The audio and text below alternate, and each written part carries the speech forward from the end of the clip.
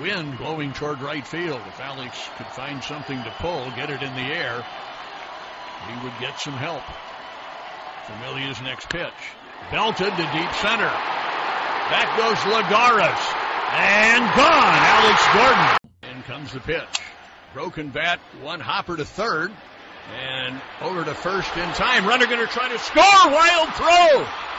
Hosmer gambling that he could dash home on the throw to first base. And the Royals have tied the game. For the very best in baseball, this is the place you want to be. We're where you want to be. Baseball with the Royals. Let's get it going on the Locked On Royals podcast, the Locked On Podcast Network, your teams every day. I'm your host, Rylan Stiles. You can follow me on Twitter at Rylan_Stiles. That's at RYLAN_STILAS. And on today's show, we're going to do some preseason betting. Now, this is obviously for entertainment purposes only.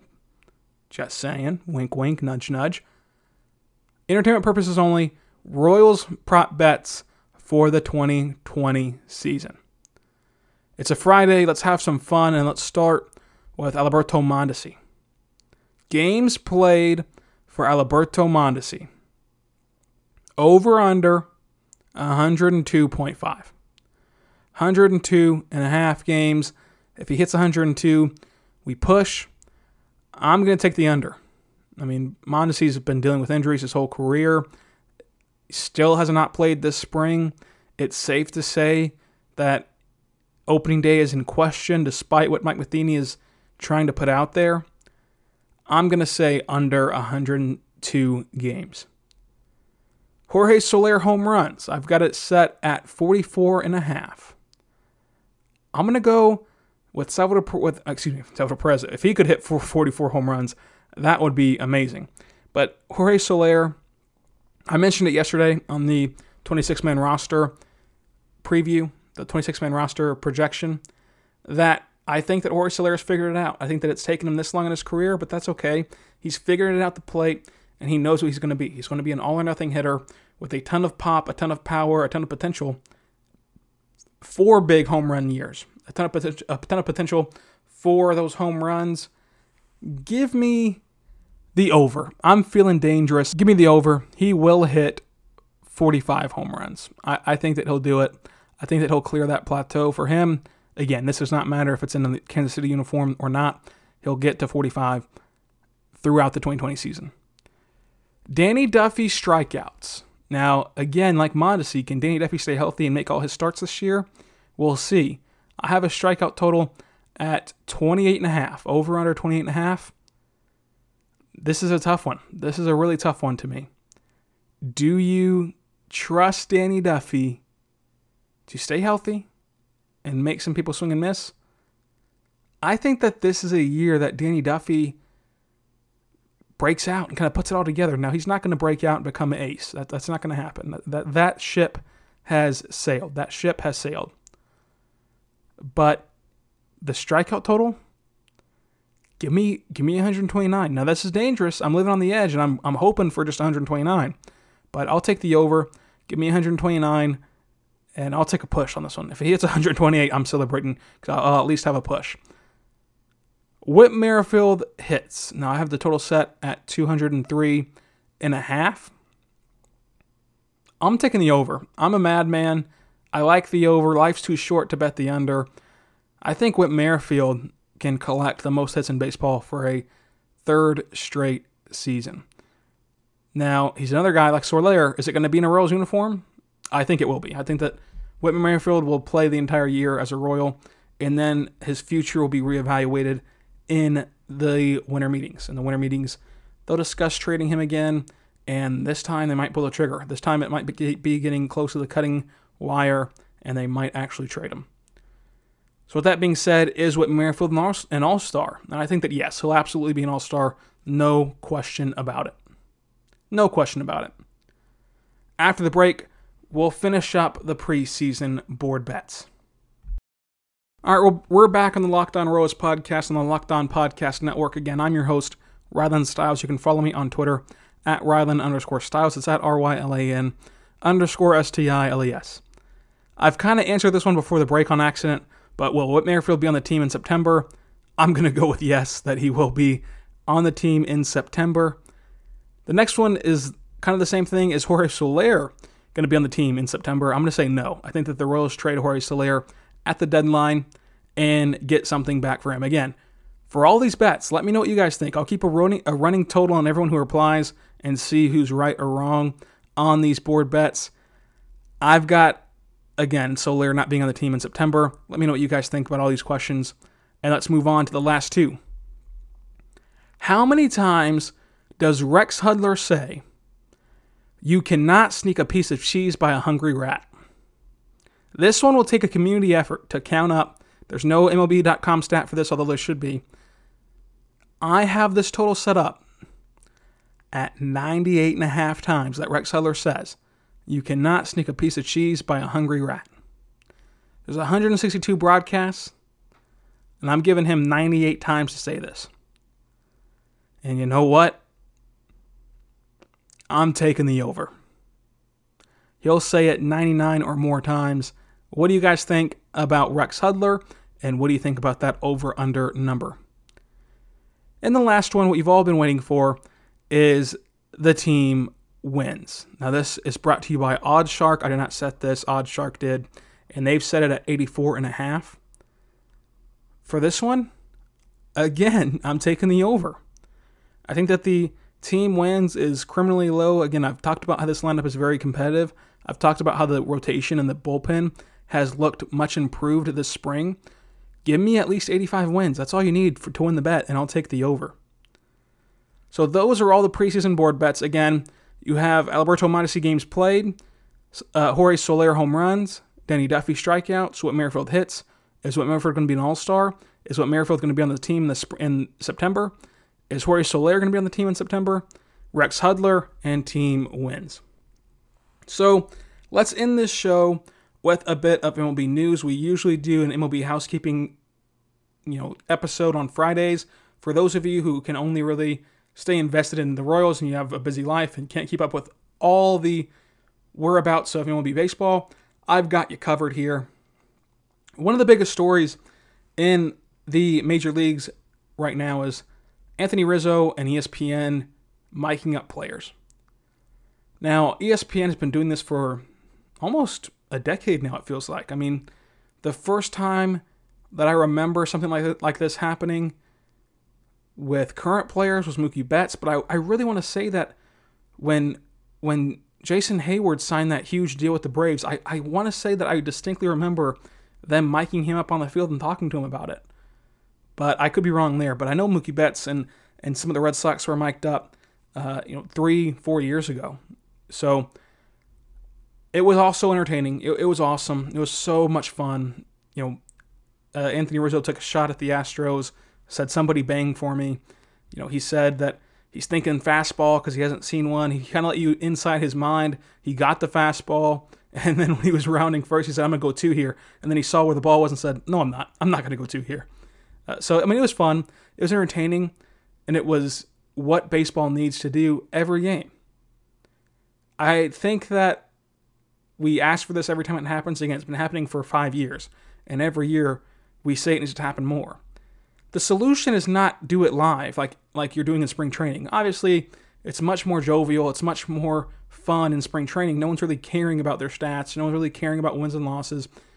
You don't do it live in the regular season or the postseason. You don't do it live.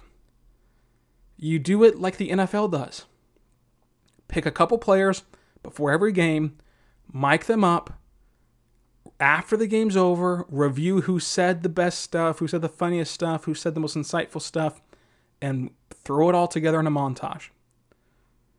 This is what the NFL films do with Patrick Mahomes, Andy Reid, the Chiefs, every other NFL team. Do that with baseball.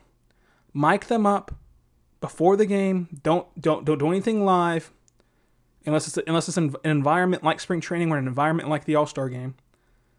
Don't do anything live. They're not feeling any pressure to censor themselves or to worry about it or anything like that. Nothing live. After the game, review all the tape, review all the footage, review all the sound, and then you'll know if you have anything good or not. I really like that method that the NFL does, and I think that it would provide a ton for baseball. Because again, if you get a guy talking through his process, it's very cool access. Now, you're not going to want to do this in a real game because you actually care about what you're going to get. So you're not going to sit in the batter's box where the catcher can hear you and talk to Jessica Mendoza and say, well, I'm expecting a fastball here. And then the catcher goes, oh, okay, I'll throw you a slider. It's difficult to do it live in the regular season, but I think that they can have a model that works by following the NFL and following what they do. Sadly, again, we've gotten more injuries to discuss. Now, last week we talked about Luis Severino. We talked about Giancarlo Stanton. This week it stays in that division. It started out this week with Chris Sale. He's getting an MRI on discomfort in his elbow, and that's never good. Whenever you have to go see Dr. James Andrews as an athlete, it's bad news, and you hate to see that. Chris Sale, love him or hate him as a person, heck of a pitcher, very talented, and you never want to see anyone get hurt. But once you go to Dr. James Andrews, it's never good for athletes. It's either your ACL, your elbow. I mean, it's just never good. This feels like it's heading to Tommy John surgery. It has not been officially announced as of right now. It feels like it's going towards that way. I hope it's not. I hope that I'm wrong in speculating that. But it feels bad. It feels worrisome, to say the least. From a baseball side of things for the Red Sox, it sucks too because your rotation's not that deep. No rotation's really deep enough to lose Chris Sale and feel good. But I hope that he's all right. I hope that this is just precautionary, and for some reason, this is the first time in history that someone goes to Dr. James Andrews and gets good news. So, the Yankees were hit with another injury with Aaron Judge, and he'll miss opening day as well as Giancarlo Stanton. And you just have to wonder what's happening in New York. This is the second straight year that they're already getting hurt at historic clips. I know that I know that they fired their training staff and got a whole new training staff in there, but why does this keep happening with Judge, with Severino, with Stanton? Now, Severino, it seems like it was just a fluke thing. I mean, pitchers' arms get hurt all the time. But why does Judge and Stanton keep getting hurt? Are they too big for baseball? Is all that torquing and that torque you have to put on your body to swing a bat, that force you need to use to literally swing yourself to swing the bat, is that too much for a guy that big, that strong? You have to wonder what's happening in New York in that sense. And really, again, just the injuries are terrible. No matter who you root for, the Yankees were going to be so fun to watch this year. And baseball is truly better. People say it all the time. Okay, that was unnecessary. People say it all the time that baseball is better when the Yankees are good. And it's true. It's true, and especially whenever they're really good. And this team with Severino, with Stanton and Aaron Judge could have been awesome. And it could have been fun to root against or root for, depending on who you side with. But if these injuries keep piling up, it's going to get very, very scary for the Yankees in a hurry. Although, on the flip side of that coin, they dealt with this last year at a much higher clip and was still the best team in baseball. So, you never know how it's going to turn out, but you do hope that all those guys can get back in a hurry. It sounds like Stanton and it sounds like Judge will miss opening day, but they'll be fine here in a couple weeks after that. So that's pretty good to hear. The last topic I want to discuss is Christian Yelich. He gets over $200 million from the Brewers for 9 seasons, and it's still not enough. Christian Yelich is so much better than that. This is the second time that he's taken a team bargain. He did it in Miami, and he's doing it now. I truly believe that Christian Yelich can get way more than that $200 mark.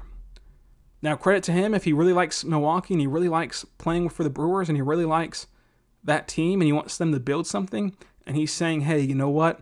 I understand if I want to stay here that I can't take that huge deal, so I'll take a $200 million deal, which is still big. I mean, obviously for me and you, that's a large sum of money. But I'm talking, of course, about the baseball scale of things.